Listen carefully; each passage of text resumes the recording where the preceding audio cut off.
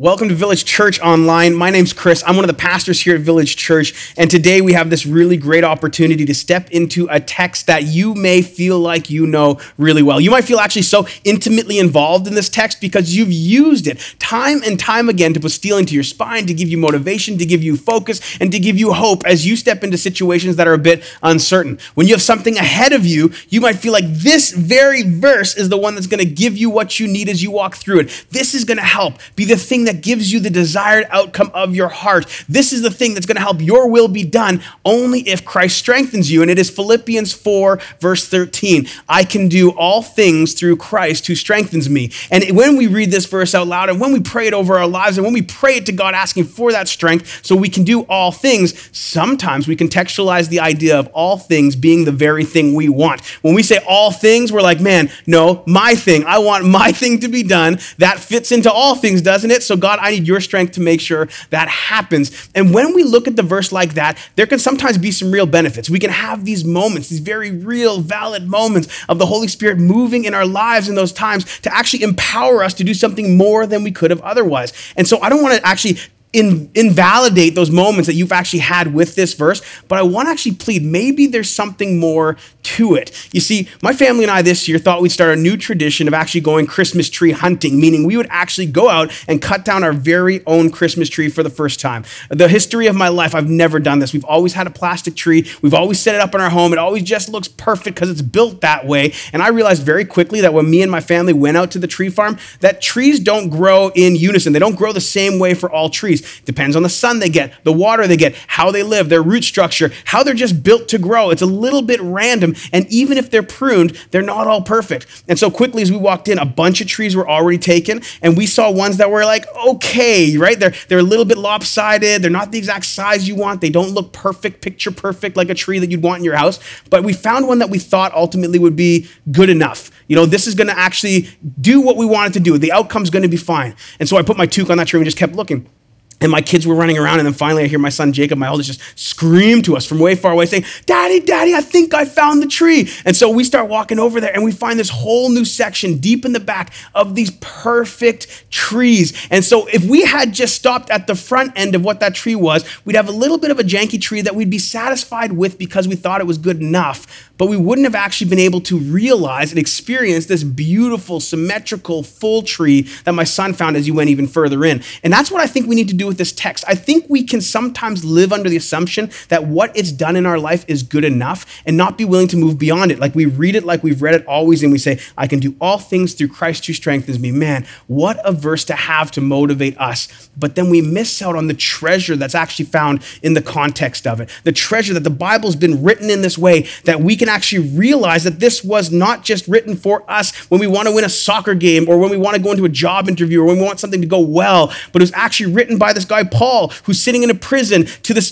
Philippi church that's actually trying to support him and is stepping back into his life and brought like a gift basket for him. And now he's responding to that and telling them about something much deeper. So let's read the text and see what we can find at first glance and then go through it line by line because I think there's something here. In fact, Paul even says there's a secret in this text to something that you might ultimately be longing for more than just that one outcome that you sometimes apply it in. So let's read from verse 10. This is Philippians chapter 4, verse 10. I rejoiced in the Lord greatly that now at length you have revived your concern for me. You were indeed concerned for me, but you had no opportunity. Not that I'm speaking of being in need, for I have learned in whatever situation I am to be content. I know how to be brought low, and I know how to abound in any and every circumstance. I have learned the secret of facing plenty and hunger, abundance and need. I can do all things through him who strengthens me. That context already frames it a little differently, doesn't it? Like if we were to just from reading this, were to now read that sentence again, we're more informed. We kind of understand it a bit more. When he says, I can do all things, he's really talking about this in verse 11, that I've learned to be content in all situations. Like in the lows and in the highs, when he's abounding or when he's hunger, when he has plenty or when he has needs. He's learned these things. But this actually comes out of even further conversation. It talks to the momentary feeling he had when the church of Philippi actually revived a concern for him. Verse 10 says this, I rejoiced in the Lord greatly that now at length you have revived your concern for me. This is Paul's response to an action this church had of love for Paul. So they send this guy from their church and he brings this gift to Paul, and Paul's like, man, I'm feeling actually something in this moment, like something outside of what this contentment might feel like. I'm feeling a rejoiced feeling. I'm feeling very thankful and happy for your concern for me, that you actually revived it. And the church then had that action of reviving. Like, this begs a question of us. Are there moments and people in your life right now that you need to, like the Philippian church, revive your concern for? Maybe you're a dad who hasn't spent enough time with his kids. Maybe you're someone who hasn't actually pushed into your significant other this love and this care and this compassion and this space and this presence that you should be. I mean, all throughout my life, I've had to always check myself on this. I remember back when Mercedes and I were dating, we started dating at like 16 and 17 years old. I was like hopped up on romance, like romantic comedies, romance, all of these things. I just wanted this girl to love me. And so I tried to do everything, even when it was awful, to make her fall in love with me. I remember one time I was going on this trip and I thought I'd leave her with 1,000 kisses so that she wouldn't go without a kiss from me. And so I cut out 1,000 X's on paper that I drew with permanent marker, and then thinking extra romantic so she could remember to smell me, I sprayed the little box I filled it with my cologne. You see, the awful thing was that when you opened this box, you got this disgusting smell of like permanent marker and Chris's like month-old cologne. It was like the grossest gift I've ever given somebody. But this was me trying to be intentional, to show my concern, but show how I loved her. And are there things that you need to do that God's actually been calling you to do to revive your concern for others? It may be being romantic with your spouse and making time to date them, to date him or her. It may be for your kids. Like, I try and do this thing where I go on these daddy dates with my sons to show them how much I love for them, because they have the same love language as my wife. Like, I realize now love for my wife actually looks like spending quality time. It's not making boxes of kisses and spraying it with cologne and giving her this little stink box. It's like, it's actually so much more about spending the time with them. And all of my kids have that. And so I look to spend time with each one of my sons. And even like when I had two, I'm like, oh my goodness, this is a lot to pour into. And then we just kept having kids. And now I'm totally at a loss of how I'm going to find the time to love them all well. But by God who strengthens me, maybe I can. But there's this idea that, are there things that we need to do to step back into deeper relationships like the church in Philippi, so that the outcome in someone else's life might be what Paul experienced, this rejoicing in the Lord. And he continues saying that, hey, this isn't the only thing he cares about. He doesn't just care that the church would think about him or give back to him, but he gets into the meat of what he's getting to. He continues, you were indeed concerned for me. Like, it's not like you just revived it. I get that you did care, but you didn't have the opportunity.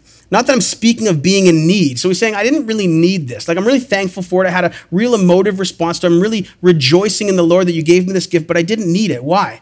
Because I have learned in whatever situation I am in to be content. To be content. This is the very core of what he's talking about. He says there's a way in your life to actually find contentment, to actually be content in every situation. Like, we're at the end of a year that's been really hard. A year, I think, that's developed a lot of discontentment in our lives, a lot of wishing and longing for something else. Like, and contentment is something we might aspire and want. And it's like we just look to wanting this moment where we can say, man, regardless of the things that happen around me, like Paul, and the highs and the lows and everything, I can have a steady contentment, kind of this non-fleeting sense of being okay in life. But if you look back at 2020, is that really what you experienced? Was 2020 a year for you where you were able to solidify contentment? Or was it one where you experienced a lot of discontent? Like, were there actually moments in your life where you were longing so hard for something that it caused you to question the very things you believed? Where you lost your job, your relationship got really tense because you spent a lot of time together. You started like having very little patience for the people around you. You longed so badly just to be in the groups of people. You started resenting people and their decisions. You had a difference of opinion on what was actually happening in the world to the very extent that you started hating the people around you, that you had a discontentment with the church that you were serving or being part of because they weren't meeting again. Was 2020 a year of contentment or discontentment for you? In university, I used to love these first day of class moments because in our first day of class, we'd always go through a syllabus, and the syllabus would show us what was it we had to actually work on. What was it that we were over the next year going to really work on in our class so that we'd actually have the outcomes desired by the course? Like, what does that look like? And it was always so clear. You're going to do this assignment. You're going to work on this thing. You're going to read these books. You're going to do these things. So what if we as a people here in the church didn't look to 2020 and think, oh man, what an awful year. I feel so discouraged. But look to it as an opportunity that God gives us to see it as a syllabus for our lives, to look into it and say, man, by showing where my discontentment surfaced, I'm able now to identify the idols that I put above my relationship with Jesus. Because Paul says right here, and he ties it beautifully into the last verse, that contentment is now tied to who? Jesus, who strengthens him. You see, and Paul uses this word contentment in a really unique way. The contentment that he uses isn't just about this idea of feeling happy, but it's actually a self-sufficiency. That's actually a very stoic idea. It's the idea that you yourself can actually find contentment outside of the circumstances you're in. You can be whole just by yourself, and nothing can break into that. You see, this is what Paul uses, and he actually uses this word because it was a popular word in the Roman Empire and where his people were living in the church of Philippi. So you have Paul saying this type of contentment that you want by finding, that you're trying to find in self-sufficiency is exactly what I'm telling you, you will only find in a relationship with Jesus. And that was like totally radical, totally absurd for them to think that a self-sufficiency can't be found in yourself, but can only be found in a relationship with him. You know, in the book of James, which is a letter written by Jesus' half-brother, he actually goes into great length talking about what this means. And let me just read you this one part that I think help outline what a contentment in Christ looks like rather than a self-fulfilling contentment that desires our circumstances to be well. It says this in verse 22 of chapter 1. It says, but be doers of the word and not hearers only, deceiving yourselves. So there's this idea of being a doer in the midst of whatever context you're in.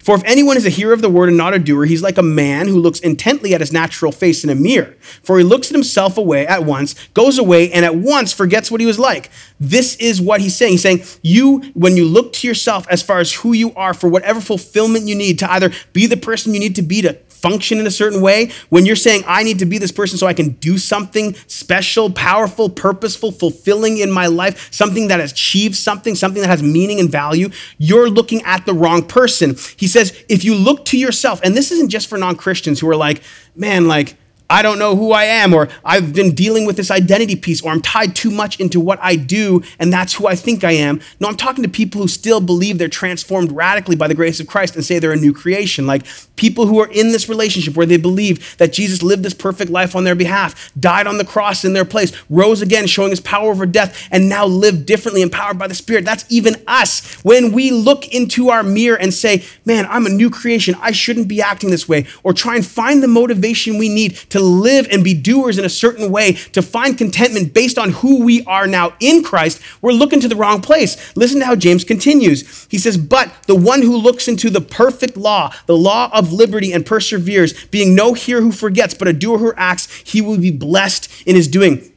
James is saying that Jesus, when he came, was actually confronted with this and said, hey, I'm not here to abolish the law and the prophets, but to fulfill and to perfect it. The idea that Jesus is the perfect law, he's the one we should be looking at. So whether you're not a Christian and you're finding discontentment all the way through 2020, or you are a Christian and you're trying to muster up the courage in yourself and be very stoic and self-sufficient, like the word he uses for contentment, both things are in error. Both things are asking you now to live differently unto Jesus.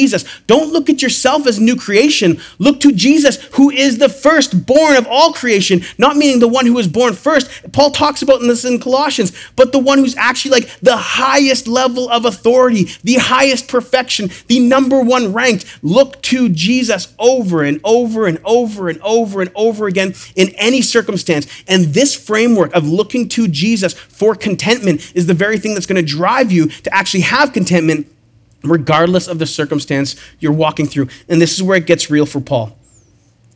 He says, I know how to be brought low and I know how to abound. He says he's experienced both. This dude's sitting in prison, just got a gift, experienced thankfulness for it. And it's like, hey, I know how to be brought low and I know how to abound.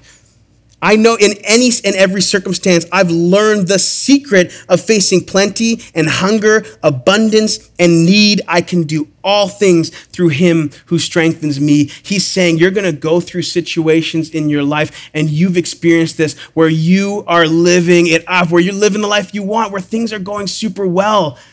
But he's saying that's not the ultimate. He says it's not even just when you're doing things and going wrong, like when everything falls apart.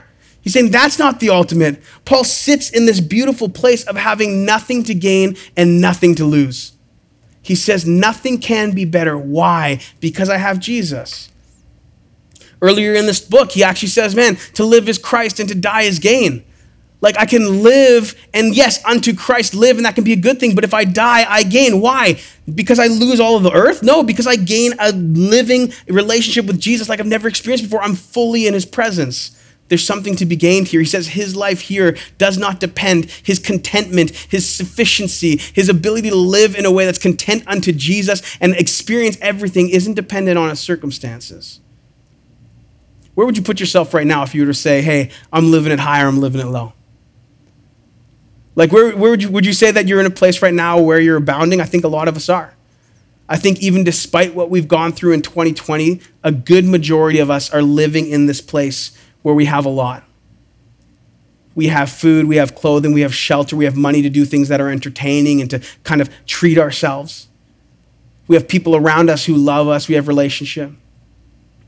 But what if you're feeling low? Maybe you're in a hard place like that. Maybe you're in a place where it's like, man, things aren't going well. I've lost my job. I've been living like check to check from the government. I'm not sure where to go next. I don't have great relationship around me. I've been feeling really low. It's a really interesting statistic that no matter what you've experienced in COVID right now, in this season where everything's changed, all of us are experiencing higher levels of anxiety than we've experienced before. Like the mental health issues that are happening in our society are significantly risen. Why? Because we haven't been able to experience the contentment that we desire. Because we are not, no matter our greatest efforts, doing well enough to be fully content. You see, I deal with this all the time with people, even through the end of their life stuff. It's like there's all these moments in our lives that we can't control. And when we can't control them, we fall into the trap of needing something more, of needing something greater, of realizing that all of our efforts are just in vain, that we'll never actually do it. So what's the hope here? What's the hope if you have a lot and you're still feeling discouraged and you're still feeling discontent? What's the hope if you have little and you're like, man, will things ever change for me? Am I stuck here? What's the hope for all of us? It comes out of this. It comes out of the idea of how Paul expresses what he does and what he knows and how he lives. Take out a pen and circle these 4 things. He says in verse 11, I have learned in whatever situation. In verse 12, he says, I know how to be brought low. I know how to abound. So circle, I've learned, I know. And in every circumstance, as it continues in verse 12, I have learned the secret of facing plenty. There's something that can be learned here and should be an incredible encouragement to all of us, regardless of where you are. Something that can be learned in the way we grow and things. Like, I tell you what, okay, I've been doing Brazilian Jiu-Jitsu for about 4.5 years consistently. When I started, I thought I could, I went in thinking that maybe I could beat somebody in a fight. Like, I always had this little bit of arrogance. Like, if I got into a street fight or something happened with my family, I'd be able to step in and actually do something. Until I hit the mat with a trained individual and I got completely tuned. Like, it's like they knew things that I did not. And then over the course of 4.5 years of putting time and effort and ongoing dedication into the sport, I've actually learned something. Like I've learned that I can now actually do things that I normally couldn't. I think in a different way with the body and how things work. I know that I've applied things that I've learned and can actually do things. And so I love to invite new friends to Brazilian Jiu-Jitsu who are like more fit than me, maybe a little more strong than me. Because why? Because I know I can take them. I know that I've trained. I know things that they don't know. I've learned things that they don't. I have this ability then, and I keep a puke count. Literally, I have guys who come to the gym who have thrown up because they've rolled with me, not because I'm stronger than them, but because I've learned things. So it should be an encouragement to you that real things can be learned. I'm not just talking physical. I'm talking like spiritual, real learning of the soul. Like, do you have things in your life that drive you to be discontent that you wish they didn't? One of the things that always happens in my life is I suck at taking criticism. Like, it's been a hard thing for me. I'm a words of affirmation guy who needs to have people like speaking life and encouragement into my life. And if I don't have that, it hurts. I struggle with that. I'm so excited when someone tells me I'm awesome. And so when it comes into a place like, let's say preaching, for example, it can be a really hard sell to try and avoid all sorts of criticism because criticism is so readily available. I remember the first time I got to preach, I was a receptionist at Village Church, and a church in Maple Ridge, British Columbia asked me to come and preach there. And so I went and I preached, and I remember being so nervous. What was I gonna wear? And okay, I found this hat because I was trying to be hip that looked with what I was wearing and looked really good. And so I put it on and I went and I preached this sermon, and I had put so much time into it, and I thought it was just great. Like, I honestly thought I preached the best sermon of my life. Like, I went up there and I left that pulpit thinking, man, I am so made for this. And I walked to the back of the room. And you know why I walked to the back of the room as people were worshiping? Was because I wanted to be at the door so that people leaving would tell me how great I did.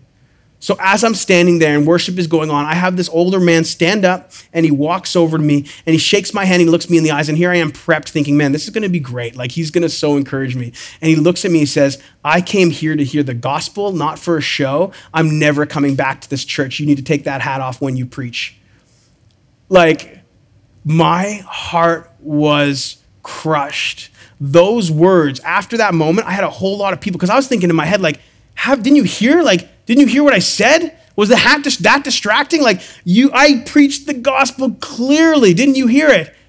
And every person after that came and encouraged me. They actually invited me back for a whole series so I'd be able to preach again 4 times. But that one man's words discouraged me so much that I found no contentment, no joy out of the other people giving me encouragement. Fast forward to last month. I get invited to the church that we rent from, which is a Seventh-day Adventist church, to actually speak for this worship relief night they have. And they want me to speak. And so I go in and I prepare myself. And a significant difference between the two churches is that the Seventh-day Adventist church believes that the Sabbath is a holy day on a Saturday, not Sunday, which makes it great for us being able to rent. And so I go in and I start to preach, and I'm preaching out of James, and it's like I'm going really well. And I get to this point where I'm talking about a gathering of the church, and I say Sunday gathering. And immediately I catch myself, because like I just spoke heresy, and I'm like, oh no, like, what have I even done in this moment? Like, and I try and backtrack a little bit. I'm like, or Saturday, because I know that's more important. And I start talking that way, and then I go on in my sermon. So I leave that room knowing that I screwed up in this context, hoping they'll still let us rent from them, knowing they'll probably never ask me to preach again there. But I leave, and the very first thing I hear, this guy comes up to me, and he says, it was so distracting when you said Sunday gathering. You need to not say Sunday gathering next time. You should have said something like Sabbath. And I was like, yeah, you're right. I totally know. I totally made a mistake there. And he said, no. Like, and he just kept going and criticizing and trying to tear me down. You know the difference between that moment and the moment I had the first time I preached a sermon? Is that over the years, God has been gracious enough to give me a better understanding of who I am in him, that the gospel informed what I heard rather than my own desire to be okay. It was Jesus' words that were louder in that place. I learned over time to take criticism in a way that was less personal, to take it in a way that was constructive, to say, you might give me feedback that might go to hurt my heart, but I'm not going to let it. I'm going to know who I am in Jesus and who he says I am, and I'm going to continue to be myself and try to be faithful to him every step of the way. You see, this is the contentment that Paul talks about, one that can be learned, that there is a secret to all of these things. So what's that secret? And it brings us right into verse 13. I can do. Remember this now, I can do is actually, I can find contentment in any context, all things, any context, through him, Jesus, who strengthens me. This is the idea that now, in a relationship with Christ, I'm a different person. I'm no longer just Chris as dad. I am a father in Jesus, and everything I need for that can be found in him. I am a husband in Jesus. You are a mother in Jesus. You are an aunt in Jesus. You are a friend, a brother, a sister, a grandparent. You're a worker, you're a laborer, you're a pastor, you're a friend, you're a teacher, you're a lawyer. All of these things, you've now been changed. You are in Jesus. So regardless of anything that goes on in your life or whatever labels or identity someone gives you, you are in Jesus. Therefore, you can find contentment. But what actually powers that contentment? It is him, Jesus, who what? Strengthens you. So there's a component of strength that we need to understand, and we need to look biblically at it, because let's be honest with it, this this whole thing of what Paul says, all the letters that he writes to churches, the thing he's constantly teaching, these don't just come out of thin air. It's not just Paul in a like this little bubble saying, this is what I believe, therefore you should believe it. It's like he has like thoroughly read and understood the text. This is Paul who knew the Old Testament, who studied those scriptures, who actually persecuted the Christian church based on those scriptures. He is the guy who knows them well. And so this is actually coming from something. Like if we were to look through the Bible at different places and say like, what does this strength actually look like biblically? I think we get a clear picture. Listen to this, Isaiah 41:10, fear not, for I am with you. Do not be dismayed, for I am your God. I will strengthen you. Psalm 81:1, sing aloud to God our strength. Okay, Habakkuk 3:19, the Lord God is my strength. The Lord is my rock and my fortress, my deliverer, my God, my strength. That's Psalm 18. Be strong and courageous. Joshua 1:9. Why? Do not be frightened. Do not be dismayed, for the Lord your God is with you. That's how you're strong and courageous. Do not grieve, for the joy of the Lord is your strength. Nehemiah 8:10. All throughout the biblical, canonical history of the text, we see over and over and over again that any human display of strength is never untied from God's love and presence in that person's life. Never. All of it comes from who God is in their life. Therefore, we cannot begin to live and think that strength for what we do comes from just a verse. Strength for what we need to do comes from how we feel. Strength comes from who we are. No, none of these things. The strength you need to find contentment can only ever be found in a loving relationship with God the Father. And here's why it's good news. Because we recognize and understand that God himself isn't just loving, but God is love. God is constantly love. He is the embodiment of this characteristic. He is love. Therefore, regardless of what you go through, you don't have to question, does God love me? Because that's the cry of our hearts in these moments. It's like, God, prove to me that you love me. Give me the strength that you love me so that what? I can be content, so I can have this experience. Give me the things that show me you love me, these good gifts that I want. Give me the things that make me feel you love me, the outcomes I want. God, show me you love me in these ways. And God's saying, man, I am love and I am for you, regardless if you're high or low. And this is what Paul's trying to communicate to us, regardless if he's in a prison or he's abounding somewhere on a ship in the ocean, just loving life, regardless of those things. He has the strength of Christ in him who gives him contentment. This may sound like something that you've experienced and you like, okay, yeah, I get it. God's love is supposed to strengthen me for whatever I walk through, but it doesn't change how I feel, but it will. I have seen as a pastor time and time again, people walking through incredibly hard situations and seeing the love of God be the only thing that carries them through it. Like impossible situations. I've seen families lose children. I've seen families lose significant others due to overdose. I've seen people come into my sphere, into my office and scream at me, like screaming and crying, tell me they're in heaven. Because that's the hope I need right now. Tell me they're in heaven. And they're looking to me as some spiritual authority who's going to be the one to say, yeah, they're in heaven. Let me give you that encouragement. Of course, I want to. Are you kidding? All I want to do in that moment is make them feel good. But I have to realize, and they have to realize, that the only thing that's going to give them this solid contentment is the presence of God in their life. And so I do so much less than to try and divide and pursue and show them the outcome of where someone is, and do so much more to help them remember and to actually trust in the God of the universe that they love. To build into that relationship. Like, how is it that my mom can lose my dad after the super long relationship and then like actually continue to, instead of just like weeping and falling apart for herself, start to love and care for her kids and others? How is that possible? How can my grandmother watch my grandfather after living with him her whole life and loving only him and spending all this time? How can she like begin to function after losing him? How can someone, when I go in, who has terminal cancer, and I go into their hospital room, and they're in literally the last days of their life, how can they look to me like no energy, barely able to talk, and say, no, it's good. I'm doing well. No, you're not. You're not doing well. I'm at peace. This doesn't feel like peace.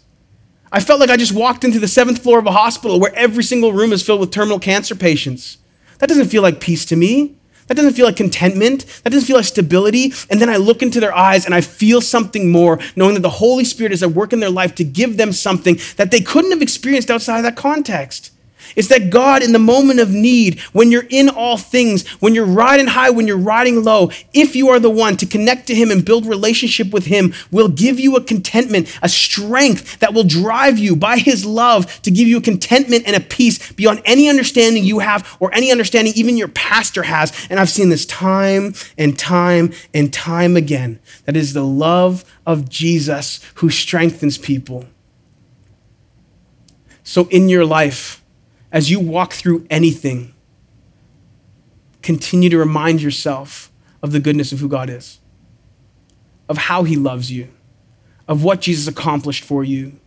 It's like this person can be on their deathbed and say, man, like I can be content because I know who has me and who holds me. I can be content because of who Jesus is and how he loves me. I can be content because God is the one who pursued me first and gave me this relationship with me. I can be content because I know that I'm with him for eternity. And if I die, it's gain because I'm actually with him. I can be content because I have my hope in something more than my circumstance. Yes, all my dreams of what my future is going to hold are gone. All the times I wish I could have, all the moments I wish I could hold on to, all of those things, but they pale in comparison to the love and joy and contentment I have in all things through Christ who strengthens me, this God who loved me so much that he would suffer in my place. And so I actually look at my own suffering, like Paul says he does, as gain, that God has given me that so that I can walk like him, be closer to him. And in the highs and lows of life, I can be thankful like he was to the church, or I can be stuck in prison and have the worst times of my life and yet still be content because it's Jesus who's the one who actually cares for me. It's Jesus who died for me. It's Jesus who loves me. It's Jesus who holds on to me for eternity. And it's him who holds the key and the secret to my joy and contentment, which is him. Let's pray together for that. And Father, I thank you so much that you love us. And I thank you that we can look into a text like this where often we walk through it and we think that it's self-seeking, self-serving. And yet we come out the other side of this knowing that it's so much more than that. That self-sufficiency is a void pursuit. But a good pursuit is to look and long on to you, Jesus. To understand you more, to desire you more, to pursue you more, to allow your love to encourage strength in us that help us to find contentment regardless of the situations we walk through and the pain we face. That we can look to all the good things in our life and say, man, those are all just rubbish compared to the love that Christ has for me. Good things, yes. Great things, no. Because the great one is the one who holds all things for me. And so I pray this over everyone here, that if they're going through hard times where they're disheartened, where they feel discouraged, where they feel like they don't have a contentment in their life, would you show up for them and pursue them and give them more of you, Jesus, and help them to realign and understand and grow in the idea that in our relationship and understanding of love for you, we can actually grow in our contentment in our life. That it's not tied to our circumstance, but it's tied to a person, to you, Jesus, to your sacrifice, to your achievement on the cross, to the propitiation you gave us for our sins, the way you love us, the perfect sacrifice, Jesus. We pray these things in that power, in your name, over all of us. In your name, Jesus, we pray it. Amen.